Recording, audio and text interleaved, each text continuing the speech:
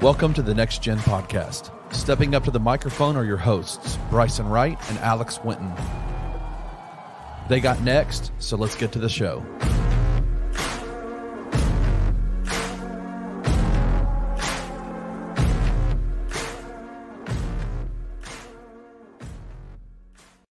Hello and welcome into the Next Gen Podcast here on the Bluff City Media Podcast Network.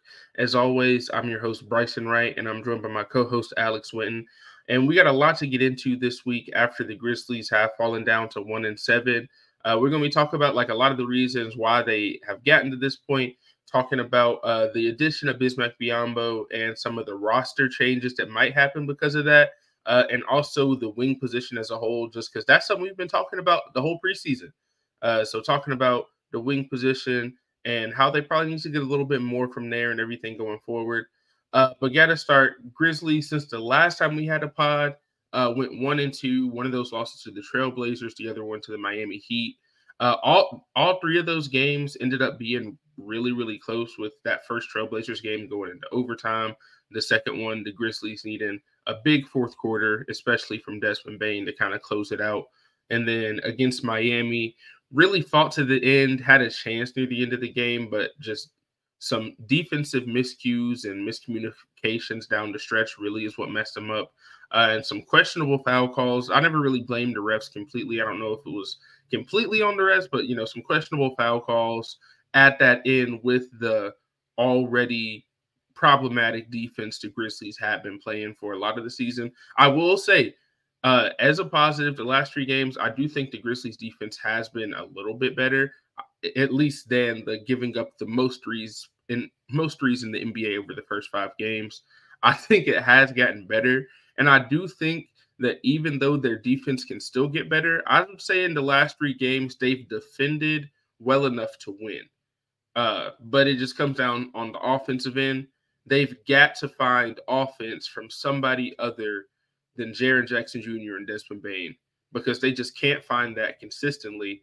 And then even when you do finally get some offense, a little bit of a spark off the bench that you did get from Luke Kennard in that game against the Heat, Bane has his worst game of the season, even though Jaren, I still felt like played pretty well in that second half, came out in the second half and played pretty well. But he also got off to a slow start as well. It's going to be really hard for the Grizzlies as currently constructed, with Ja Morant being suspended and all the injuries, to win games when Desmond Bane isn't on, or when Jaren Jackson Jr. has a bad first half. So it's one of those things where I think both of them, not to say they have the blame, but I think they're kind of getting used to being the top dogs on the team. Desmond Bane is definitely still getting used to getting the best defender on the other team on a nightly basis and being the number one person in the scout. I think that's really what you saw from Miami.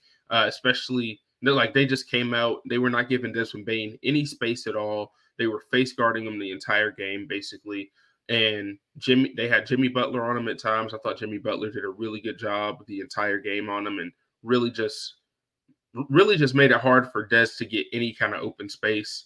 And then it didn't seem like the Grizzlies, I felt like they could have done a little bit better to run some more plays off the ball to get Bane open a little bit more, instead of making him the primary ball handler, because he's just not really used to doing that yet.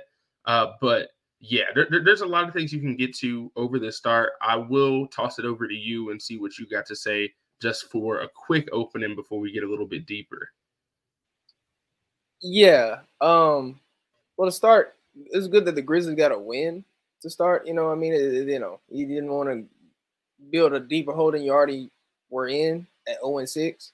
And obviously that first Portland game, they basically were up, I can't remember, maybe 10, with maybe 2 minutes to go, and they just blew it. Now, granted, I will say there were a couple calls that, again, I don't like blaming the refs. Like you said, I don't like blaming the refs either.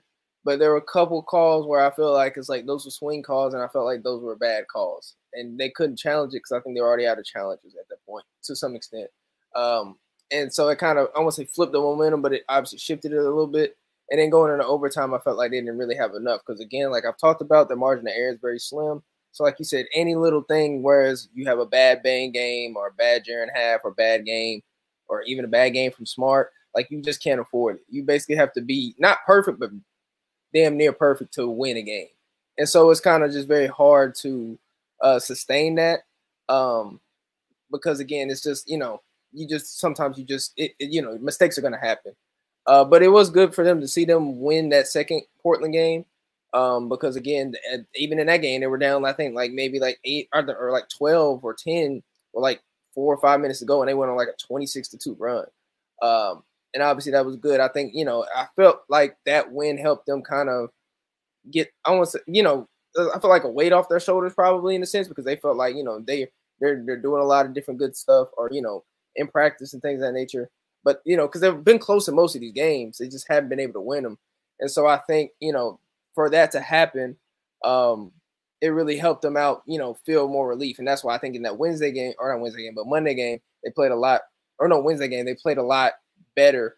Again, like you said, the calls in that Miami game were kind of in, I think, if I'm not mistaken, Bam got 16 free throws, which I think was a season high, or not even season high, but almost a career high. And granted, some of them were fouls, but I do feel like the amount of fouls called both ways was messing up the flow of the game. And if for a team that already can't find their offensive flow, that kind of just messes them up even more when you have a stoppage every other possession. So, I felt like that kind of just messed them up. And also, like you said, the main thing I'm going to keep saying is just offense.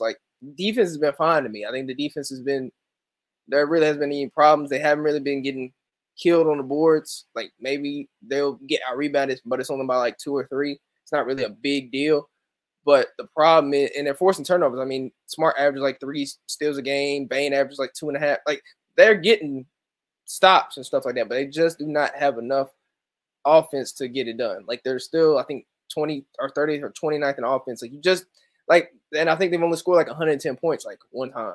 And I think that's the one time they won. You know what I mean? You're just not going to win many games, as simple as that, to withstand all this. You can defend all you want, but you have to score points at some point, at least at an average competent rate. And they're doing it at a below average rate, whether that's from a point standpoint, a percentage standpoint, it doesn't matter. You could go look at a line, and they're probably close to bottom half of the league in all of them. Whether it's 3-point percentage, field goal percentage, so they got to fix that, or else they're just not. They're going to continue to be in this hole. So they got to find offense from different ways. Where you said more stuff for Bane might be an option, maybe for Kennard might be an option. Try to get out in transition more. You got to find little stuff that can increase your margin of error because it's already non-existent with the injuries and how the roster's set up. So you really have to find anything that you can to give you an advantage. So, but I'm glad they got a win. But again, they still have a lot of work to do to get to where, to get back into the picture of play. They're 1-7 and I think 14th in the West. And it's early still, but you have to start stringing some games together, or else you're going to be in a situation where, like I said last week, you're putting yourself too far behind to get at least into the play-in. So, that's really my biggest thing. They got to start stringing games together now. Yeah, for sure. And I like what you said because like I said, opening up, there have been a lot of issues defensively throughout the season, I feel like, but I do think they have cleaned it up a little bit. I do think at the end of that Heat game, there were just some questionable decisions defensively. I don't know if it's a coaching thing. I don't know if it's players making mistakes or whatever.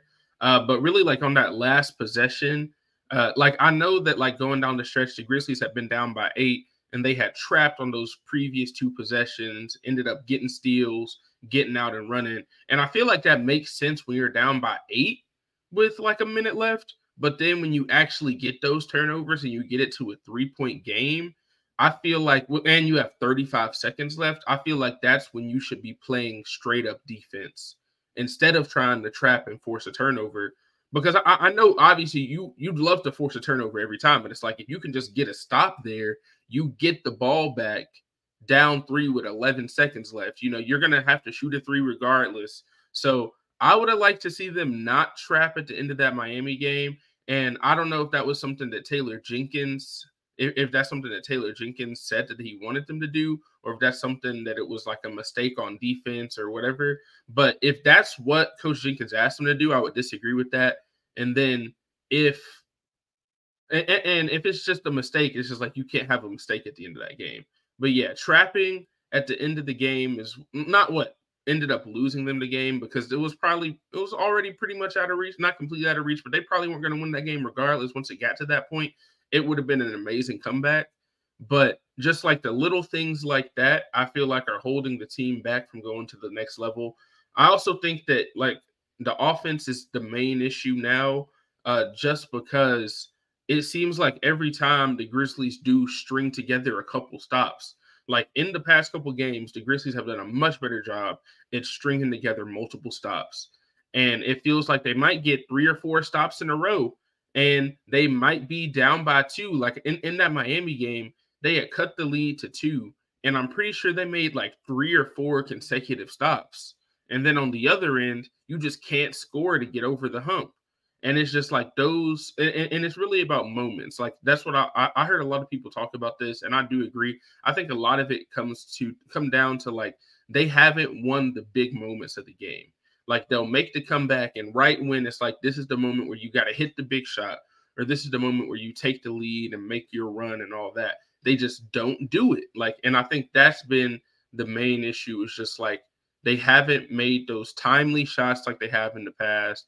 They don't have anybody to really go to in those situations, especially if it's a situation when Ja and Bane aren't on the floor, or not Ja, when Jaren and Bane aren't on the floor. Obviously, Ja's not going to be there too. So I think they're still also trying to recover from that, because so often in the past, whenever it's time to make that big run, or whenever it's time to take the lead, that's when you give the ball to Ja Morant and tell him to go make a play. And they've relied on that a lot, and they can't rely on that right now. And I think it's kind of uncovering some of the issues that they have just overall, not just with injuries, but with some coaching decisions and other stuff as well. I think Ja covers a lot of that up, and I think without that, we're starting to see some other stuff come up to the surface a little bit more.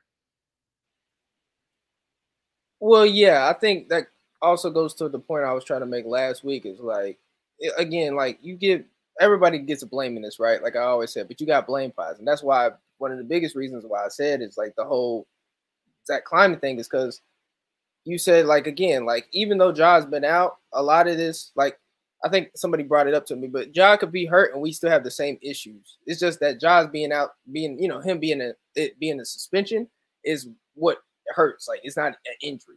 But even then, like you said, he masked up a lot of things that would still be a problem anyway. Like even though Ja would be playing, or you have, Ja go get a bucket, you still would have a lack of shooting. You know what I mean? Like everybody, I'm not gonna say everybody, but if you go look at the Grizzlies shooting percentages, like the only really good two are like Jaren and Bane. And Bane is shooting, I think, 33% from 3. Like that's low for him. And now granted, there's a lot of context behind why he's shooting that low percentage right now. But like even then you go around the line, like it's like I think David Roddy's at like 29%. I think Luke, obviously, who's been getting better the last couple of games, I think he's at 31%. Like, and you see a lot of low 20s or like high 20s, low 30 percentages. And that's just not gonna work. So I think at least from the offensive standpoint, like you just got to get more players that can score. Because I think with Jenkins, like again, I've seen a lot of criticism, and while I do understand it, like at least offensively for me, I think the process is fine. They just have the personnel that fits the process, because they get a lot of open looks, but they don't have a lot of players that can make shots. And so that's why the other stuff that is a problem, whereas, guarding, like 3-point line, or like you said, with the adjustments that they might, little decisions they might have here and there, it costs you more because, like, again, I keep coming back to it, margin of error they don't have. Because I think Jenkins, again, talked about it yesterday with I think the Bam adjustment, talking about like him getting, he got a lot of good looks. And I felt like, they made, he shot some tough shots, but to a certain degree, for the most part, a lot of those jumpers were too easy. And now, granted, I do think part of it, I think a lot of those were on Bismack, and I'm not trying to give, again, Jenkins like no blame, but like Bismack is new, so he has guarded Bam before, but again, I guess that could have been a game plan, or just Bismack didn't respect his jumper, or whatever the case may be. Either way, there was a couple times where he just get into rhythm, like, and was able to just get whatever he wanted offensively. But yeah, I just think that, they really don't have, like you said, the margin of errors, or like the stuff they have to clean up stuff. Like their process in terms of how they get their system together has to be faster because I think I said it last week with Sean Coleman, like they gave up a lot of threes, but they always do that at the beginning of the year, and then they somehow fix it. And then the same with the offense. The offense, I'm gonna say, start slow, but they start looking better as the season goes along. Problem is, they need to basically make that process be accelerated, and it needs to happen more sooner than later. Because now you're gonna get the same stuff like we're talking about with these adjustments that they are not making, and it costs you. You know, like whereas again, like you said, the 3 at the end of the game that didn't really cost you per se. But again, the double probably wasn't the best thing to do, especially because I think it was Kyle Lowry who they doubled. Like you could have just left him 1-on-1, even though he's having his best game of the season. You probably could have left him 1-on-1. And I mean, again, they gave it to a guy that I think before, if I'm not mistaken, he only shot or made like 6 threes on the season out of like 20 something. He just hit a big shot. So, you know, you got to give him credit. But there were certain things in the game they could have adjusted to. But like you said, it's hard, man. It's hard. It's hard to find a way. Like it's hard to find a way because, you know, you got to find any little advantage. And so, you know, they just got to figure it out. I mean, again, you either players got to play better. Well, and players got to play better in the sense of this, like you said, timely momentum shots. Because I think that's the really big only thing I can say for Bane and Jaren is that there have been times where they'll make or they'll have a shot that's really key and they'll miss it. And I'll be like, man, that's a big miss. Like I think yesterday they were either up by 1 or down by 1. I think they were up by 1. And I think Bane missed a wide open 3, and I felt like that was a big miss. I felt like that's really the biggest thing. They're missing the swing momentum plays, the key shots, timely shots. Like they haven't been able to get those plays consistently. They've made stuff where they'll have a couple possessions in a row. Like I think out of the half, I think Bane and Jaren scored like the first 8, and that got them back in the game. But you need it even at the end of the game where it's like a 1 or 2 possession game, and you got to hit that shot. Especially now, like I said, there's no margin of error. So if you miss it, it just feels like you're fighting behind the 8 ball even more just to come back or keep the lead. So I think that's really the biggest thing for me is they got to make more timely momentum plays because, and not just them, the players in general too, because I think there was a couple times in past games where David Roddy missed a layup and we were up by 2 or 3, and then the momentum just halted. And then there was one where I think Bane had a turnover and then it led to an and one. Like stuff just got halted. They would build momentum, like you said, and then it'd be stopped.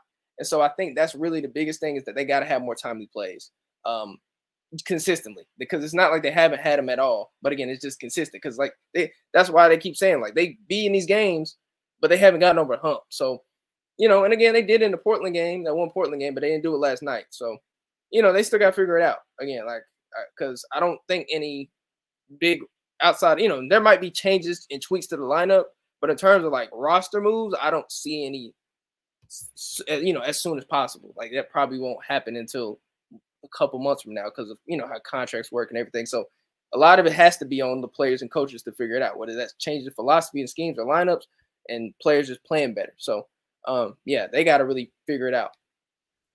Yeah, for sure. I want to go back to the thing you said about Bam too, because I think that was probably the thing that was the most confusing thing to me was not like I said, I don't know exactly if it was on Bismack himself not getting up onto Bam on those situations or if that was like a scheme thing.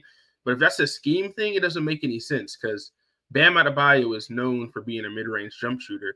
And I'll be honest, like Alex, I wouldn't give you or me the shots they were giving Bam some of those nights. I'm like, dang, like he's wide open at the free throw line. You're in the restricted area.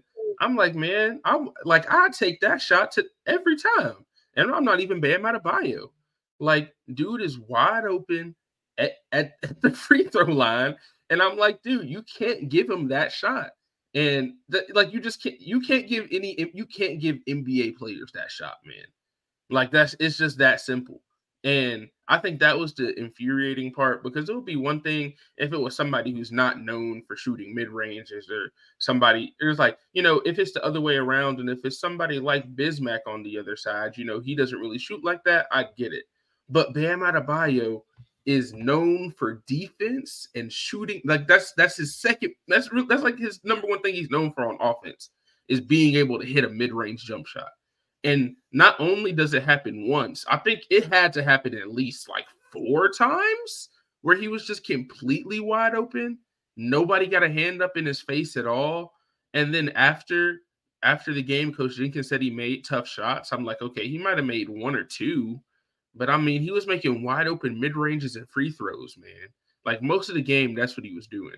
So in terms of like scheme stuff, like that would be the one thing where it's like, if I could ask Coach Jenkins about that, I'd be like, so is that something you did? Or like, as much as I do love Biz, I hope that it was just Biz making a mistake.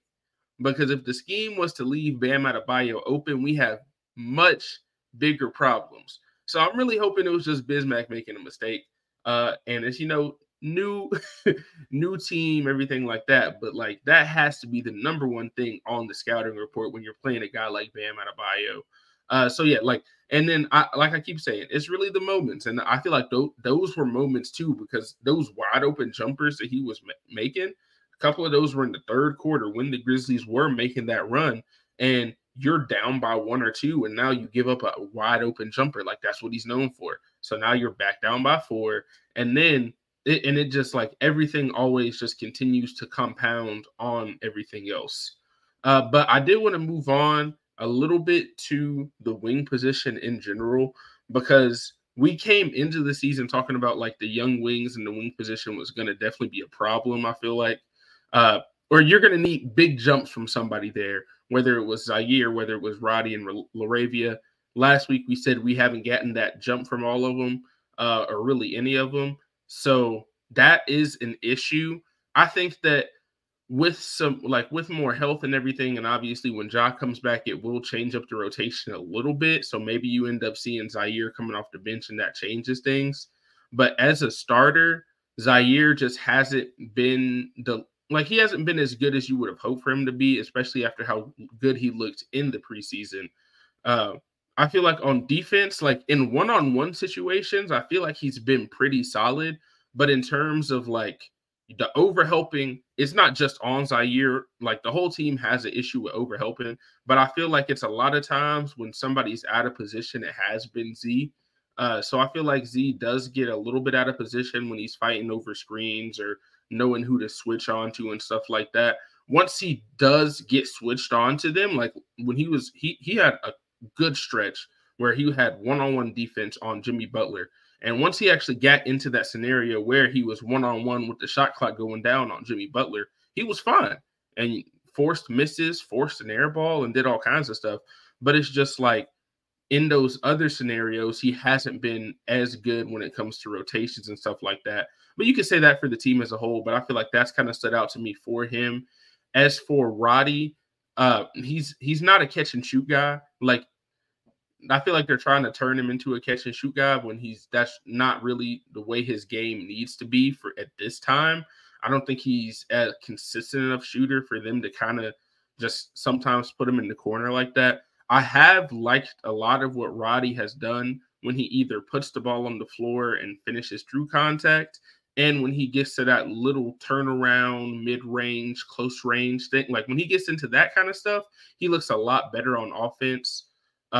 Defensively, he's had some issues just like everybody else, but I don't think he's the main issue when he's out there defensively. There's a lot of stuff you could bring up on the defense for anybody on the team. But yeah, I just feel like when he hasn't been asked to be like a straight catch and shoot player, he's been okay, at least on offense. And then as for Jake, like I said last week, I know he hasn't been playing. I think the biggest thing that shows the level that Jake has been playing at is that the Grizzlies are down all these players, and he still hasn't been getting minutes. He was getting DMP coaches' decisions. And you've got guys on two-way contracts playing more minutes than him, and he was a first-round pick. And that's not something that the Grizzlies have done in the past. Like last year, when Jake was healthy, they did everything they could to at least get him in the game. So I think that just kind of shows where the coaching staff in general is on Jake right now. Because when you have all these level of guys out, and the wing position is one of your positions of need, and he still isn't getting minutes, I think that just shows you that he's not ready right now. So we'll see what they decide to do when it comes to if they're going to move on or if they're going to send him to the G League. I know he's probably going to play a lot in the G League, a little bit more. But yeah, there's just a lot of stuff that in terms of the wing position that there's still more questions than answers, I feel like, so far this season. Yeah, there's a lot of questions, and again, I'm gonna sound like a broken record, but again, it all falls back to the man who makes the decisions, Mr. Zach Kleiman himself. Because again, I mean, I said it in the offseason. I think I said it here. Like that's why I was clamoring for like a veteran, quote unquote, wing, to be the guy that they traded for. Now, obviously, because we were losing Dylan, but like, in the simple fact of a lot of the wings that you have, which we're talking about, are first or well, one's a third year guy in Zaire, but the other guys are second year guys. And like I said last week, a lot of these guys don't know what their game is or what their NBA skill set is, and they're dependent on to play this many minutes and have this big of like significant roles already. And so when they don't, their bad play matters a lot more versus if they were like the 11th and 12th man, then it wouldn't matter. Now, granted, injuries have made them, a bigger importance in the rotation, has moved them up. But that's been my whole point is that you've had too many of those guys and you're dependent on too many guys that still need development. Now, granted, a lot of these guys were productive, but again, here, at least from the wing issue, they just need to make more shots. That's really my main thing. And the defense is going to be what it is. Zaire obviously has had some off-ball lapses, but it's not been bad enough to where I'm like, okay, or I'm like, oh, he can't play in this game. Like maybe one, it was like that one Portland game. I think the second Portland game against Sharp, like that was a bad matchup. But like outside of that, I wouldn't really like, okay, like he's been bad. I will say his shooting has fallen off. So has Roddy's. I think Zaire's only shooting 31% right now from three, and then Dave Roddy shooting 28%. And that's just really not going to get it done at all. Like they got to be more mid-30s. Because again, from that spot, most of them, they're going to get, I'm not going to say the bulk of the shots, but like, especially if defenses are going to key in on Bane and Jaren and even Smart at times when he's dribbling, penetrating, those guys are probably going to be the beneficiaries of open shots. And so as simple as I keep making it, they just got to knock them down. And so, I just think, like you said, with Roddy, he's been better at scoring at times. I do think the finishing can still be really inconsistent. Even though I have like some of the mid post stuff, which I think that was in his college film from what I remember.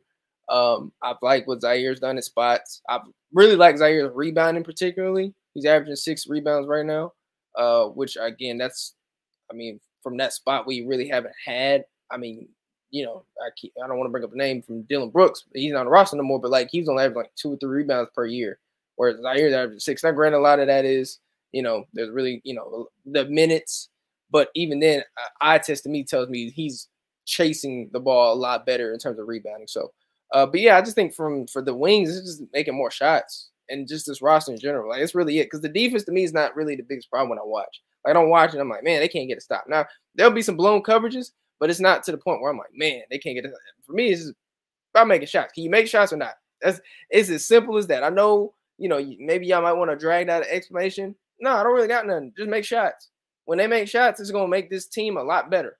When we saw Roddy, I think, have that one good game, the offense flowed a lot better. I think he had like 14 points. I think it was the first Portland game he had like that many points or something like that. It was like 12 to 14 points. And the offense looked a lot better. And that's what I think that was without, Santi that game. So, you know what I mean? So I think, they just really got to make shots, man. That's really it. And those two in particular. And as for Jake, it's like you said, it's self-explanatory. If you're not getting minutes and you got G League guys or two-way guys getting more minutes than you, then it's kind of looking bleak. Now, granted, they've done this before with other people send them down. I mean, we saw Tillman get sent down like last year, and he was in his like third or fourth year. I don't know the timeline, but either way, he was a guy that you usually don't send down to G League at that time. So they've done it before, but like with Jake, it's just tough. I mean, again, because then again, I think the thing with him is his whole value, not whole value, but actually probably his whole value. Same with Luke. It's like you're shooters. You're supposed to be hypothetically shooters, and if you're not making shots, what are you offering? Not to say he can't offer anything rebounding wise or defensively, and getting steals and blocks, but I don't think that's his main thing because he's still slow foot. He still fouls a lot. That's really a problem. He's been fouling a lot when he does play. So that's just putting you in an even worse spot because now the more fouls you get, obviously you're gonna get in the bonus quicker. I just think that's the part of the problem. They just got too many young guys at that wing spot that they're trying to depend on. And I mean, they got to make more shots, but again, the roster as constructed is making them be independent on. You know what I mean? Like Zaire hasn't been that bad to me, or Roddy's had his moments, but these guys haven't been like terrible. But it's the fact that we are depending on them more than what their skill set allows them to be dependent on right now is the problem. And so, yeah, I just think, they haven't been particularly great. They got to be better. But again, that's just a whole team. But from that spot, they just got to make shots, man. That's as simple as that. If they make more shots consistently, the offense will probably look a lot different. Like it'll, like I promise you, like a couple. And I'm not saying they got to make 6 threes. Like like Zaire didn't have to make 6, 7 threes. Just like 2 or 3 a game would boost this offense tremendously at times, especially if they're timely shots. Same with Roddy. So yeah, that's really what it comes down to in my head. Yeah, for sure. And obviously, when it comes to the Wings, I do want to I don't know if we should add Marcus Smart into the wing conversation because I know he's shorter, but I feel like once Ja comes back and because one of the issues is Marcus Smart is not a point guard. Like I think that's what we've kind of seen. Like he's not a true point guard. Kind of knew that coming in. Knew that he does have some juice with the ball in his hands and has been able to run the pick and roll effectively in the past. But there's I feel like he isn't just a true point guard, right? And I feel like adding him and making him more of like a wing player who's like a secondary or even tertiary ball handler will help the wing position a lot more when Ja gets back. But since he's been having to basically be the point guard on offense and then on defense, he's guarding. It's not always a wing player. Sometimes he's guarding guards. But I think that on defense, he really can help the wing position a little bit out. But it's just going to be tough for him right now because he's playing point guard because he has to. Not only do they not have Ja Morant, but Derrick Rose is out. So not only is he playing the starting point guard position, there's really not a ton backing him up. I think Jacob Gilyard has been okay in his minutes, but I feel like once Marcus Smart is back to his true position, which is as a wing, I think it will help a little bit more, or maybe not as a wing, but like as a guarding 2s and 3s a lot and being out there with other people that can handle the ball, I think is going to help him a lot. I know, Alex, you're going to say that you don't like short wings, and I get it, but like at this point, it's just like what has to be done, man. Like that's just what they're going to have to do. Because they just don't have anything else. Like, they don't have enough besides that. Like, that's really their only option whenever Ja gets back. Now, I know that some people have said that maybe Zaire should still start and bring Smart off the bench as a backup point guard or whatever. But I still, I'm just not sure if even as the backup point guard, that's the role you want Marcus Smart to be in. Just because I feel like he has struggled a little bit when it comes to, handling the ball and turnovers and stuff like that. And he hasn't shot the ball super well to start the season.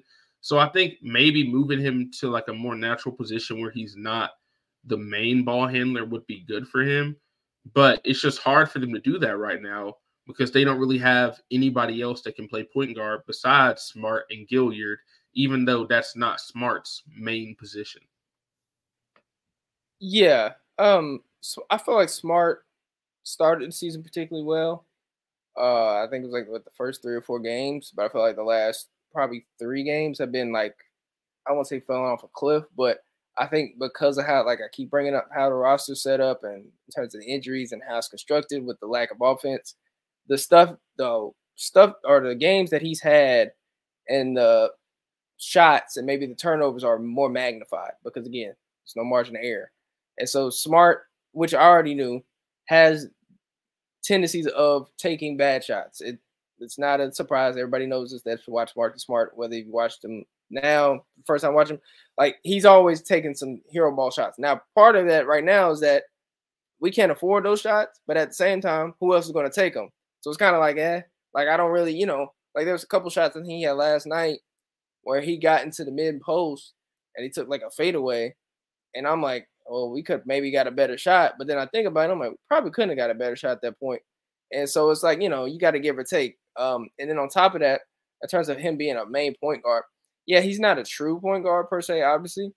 And I think, people have said if they had a true point guard, they'd be in a better state. It helped, But a lot of it still goes down to the shot making because, again, with Smart, like, he's not a true point guard, but he'll still find open guys. And so, guys are not making shots. But it does go to the point where he does have a bad turnover. That hurts a lot more, especially if it's a live ball turnover and it leads to points off a turnover. So, yeah, I think when Ja gets back, he'll probably, they'll just slide him to basically he'll be the 2 lined up, but he'll be guarding 2s and 3s. But yeah, I mean, he's more better as a secondary playmaker than he is the main playmaker, which is why I think he'll look better when Ja's back. And maybe, obviously in a different role. I think he'll be could be the quote unquote backup point guard, but he won't come off the bench because I think Zaire had to take a bigger leap than what he did for me. Now, granted, if Zaire next 20 or 17, 20 games is like averaging like 15 points a night, then hey, maybe. But like if he's this same Zaire, they'll probably just push him to the bench, and then obviously they'll start the Ja, Smart, and Bane lineup. And I mean that's cool if they do that. I mean that's what I probably thought anyway. But yeah, I think that probably be that's probably what they'll do or what they'll go with. But yeah, I mean I think Smart has been, well, he started off good and now it's kind of like stagnated in terms of offensive production. I think defense has still been there for the most part, but yeah, he's got to get more offense because he was still shooting the ball pretty well to start, but now he's at 29% of the season. So now it's like, okay, now you got to start making some shots. Like it's the same thing. And obviously you got to take smarter shots, but he's got to make some. Like he had a couple where they were easy shots and he missed. And so again, like we said, you can't afford a bad Bane or Jaren game. I think you had a bad Bane game last night. I think he only had 15, but you also can't afford a bad Smart game neither too. Like you can't have both of those. You may have one and you can still maybe manage, but you can't have both. You have both. I think Smart only had like 10 points. And I think there was one time Smart took more shots than, I think right after the end of the first quarter, he took more shots than Jaren and Bane combined. And I was talking about that last year. That can't happen. I was saying that last year with Dylan Brooks. That can't happen. I don't care what it is. Even if he's making, that can't happen. You got to get more shots to those guys. Now, granted, I think that's part of Miami's game plan in terms of how, because I think Bane was good and guarded a little different way, so he wasn't being as aggressive. Jaren just didn't make enough. So I think that kind of played a part in it. But even then, still, you got to find looks for those guys more.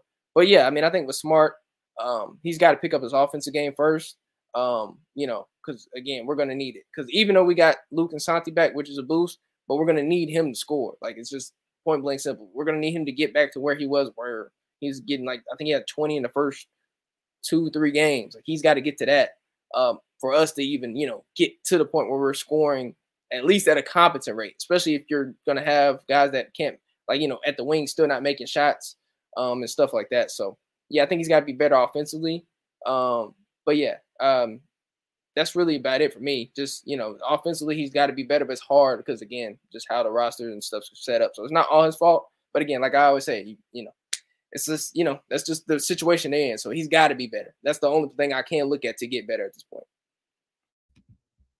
Yeah, definitely. And then moving on kind of from Marcus Smart, I did want to talk a little bit about the way Bismack Biyombo has fit on the team so far, because I know I talked about him playing against Bam and how he did have some issues, but I think overall, I don't think you can really ask for more of what he's been giving them so far, at least in the games that he has played. I think he's been really active on the glass. I think he's been really good on defense. And the lineups with Jaren and Biyombo out there have been awesome defensively, especially at the rim. Like, they just really haven't given up much at the rim. I think he's been really good as a secondary rim protector to be out there with Jaren. And, I think there's even sometimes where it's like Jaren and Biyombo have been going up at the same time trying to block a shot. And it's just like, you're not going to get past that. So I really liked what he's done defensively. I really like what he's done as a rebounder. And I think we've also seen a little bit more of what he could do as a passer. So they're obviously playing him in the Steven Adams role. He obviously can't do it to the level Steven Adams does, but he's been good as a screener. He's been good as a passer when they've asked him to do it, even though he hasn't done it a ton. And I think he's been good on the glass and everything like that. So in terms of the role that Biyombo is playing, I think that it's perfect for the Grizzlies. And I know he's not on a fully guaranteed contract, and they still have to guarantee his contract for the rest of the season. And until Ja comes back, he's on that suspended player exception. But I think it is going to I think it's very clear that so far, the way he's played, he needs to have his contract guaranteed because what he brings to the team is something the Grizzlies desperately need. And I don't know what they're going to do to fix that. I don't know if somebody is going to end up getting waived. They're going to try to make a consolidation trade or something like that to open up a roster spot. But I think it's very clear that based on how he's played so far and based on the injuries they've had as well, that Biyombo probably should be on the team for the rest of the season, or he should at least be guaranteed for the rest of the year so that they could maybe use him in a trade or something later in the year. But I think that even that, I feel like you get more value out of him playing if he plays the way he has these first couple games. Obviously, we're going to keep evaluating that going forward and everything. But I don't think there's any doubt in my mind that the way he's played to start, he should have that contract guaranteed. And if he keeps this up, I think he's going to be a big part of what this team is going to be, especially when Ja comes back, because I think that everything that he does will also kind of be, I think it'll be even better when Ja gets back, just because instead of setting those screens for Marcus Smart, he's going to be setting those screens for Ja Morant. And it's just going to make everything look even better when he's out there. And I think we've also seen him be a little bit better offensively than I was expecting. Granted, he hasn't really taken a lot of shots, which is not what you're asking for him. But in that Heat game, I thought he did a good job as a roller, did a good job getting really in the dunker spot, getting some good dunks and everything like that. Even had a nice little hook shot from probably about maybe like 8-9 feet out that I thought was pretty good too. So it's nothing like too fancy with him, and you're not asking for him to do that. But if he's going to go out there and get you 8-9 points and 10-11 rebounds every night, like that's exactly what you're going to need from him. And I think he does also add an added layer on defense, just because him and Jaren both out there has been really good defensively. So I think that so far, the way that he's played, I think he's definitely going to get his contract guaranteed, like I said. But it's gonna be interesting to see what they exactly decide to do, and whether, like I said, whether somebody's going to get waived, somebody's going to get traded, because they're going to have to open up a roster spot for him based on these first couple games. Yeah, I've been pleased with Biyombo's play. Obviously, he didn't play in that first game. Well, I mean, the first game he's available, like they played him like Jenkins played him like 2 seconds. Jenkins was trying to troll for, I guess, whatever reason, put him in. I think at the end of the third quarter. It's just funny to me. But again, I kind of get it because again, this first game he probably didn't understand the terminologies of what they had going on, schemes, all that. I get it. But again, the last 2 games he's been really good. Like that first game, I think he had like 8 points, 11 rebounds, and like 2 blocks. Like he was really good. And again, shout out to my boy Sane. Shout out to Anthony Sane. I think he said it a couple weeks ago, or I think he said it right when the Adams injury happened. But basically, when you have a guy that can rebound, set screens, and play defense at that position at the center spot, usually, or at least they might not have all of that, but if they have at least 2 of those things, you're usually good. That's what history has shown, at least in this era of basketball. If you have that center next to Jaren, then you're usually all right, and that's kind of shown. I felt like they've played together well. But I think the different dynamic that he offers is like what you talked about. It's like the rim protection. Like he actually is a rim protector. And he's not at like the craziest athlete, but for a guy that's like 6'8", 6'9", he's pretty athletic. Like, and he has a long wingspan. So like, he's not just he might be 6'8", but he plays more 6'10", 6'11". So because of the athleticism and the wingspan and stuff like that. So yeah, I mean, I think the last 2 games of the start, I think he's had 10 rebounds and then 11 rebounds the other games. So, like, he's been rebounding well. Obviously, I think he's had some fouls here and there. And, again, offensively, I'm not expecting too much. Like, that's not his game. Like, he'll drop the ball a lot at times if you don't hit him with a good pass or something. And that happens. Like, I expected that. But he knows his role. That's why I keep talking about players, NBA role players. Like, just having competent role players helps out. Because with him, he knows his role, and he won't get out of his role for anything. He's not going to shoot no threes. He's not going to take 5 hook shots a game. Like, he knows what he does well. And so that helps them, especially, for a team that needs anything that can create more margin of error. Like, so I think he had a couple big offensive rebounds the last game, and I think that will continue to happen. He had a couple big dunks, couple big plays, like stuff like that. Little momentum play is going to help. And like you said about the contract, I really think, obviously, we'll get into that another time whenever it gets up here. I mean, I kind of have an idea what they might do. Me just guessing. I don't know anybody in the front office, obviously, but like I kind of have an idea what they would do. Like I'm pretty sure they're gonna keep him. I don't think they didn't sign him just to sign him for 5 days, especially how the roster looks and what you need at that spot. Nah, he's gonna stay probably. The only way he doesn't stay is if he got hurt, obviously, and that would be a bummer. Or he just plays that bad, like fouling out in like 10 minutes or something. But like he's been pretty well. Like if he continues to play like this, yeah, he's gonna be here for the rest of the season. If not, be a trade piece for another move they make at the deadline. Because again, that's why they gave him the $5 million instead of like the vet men, because of that reason. So yeah, I mean, I've been cool with how he fits. He fits a need. But again, we still need more.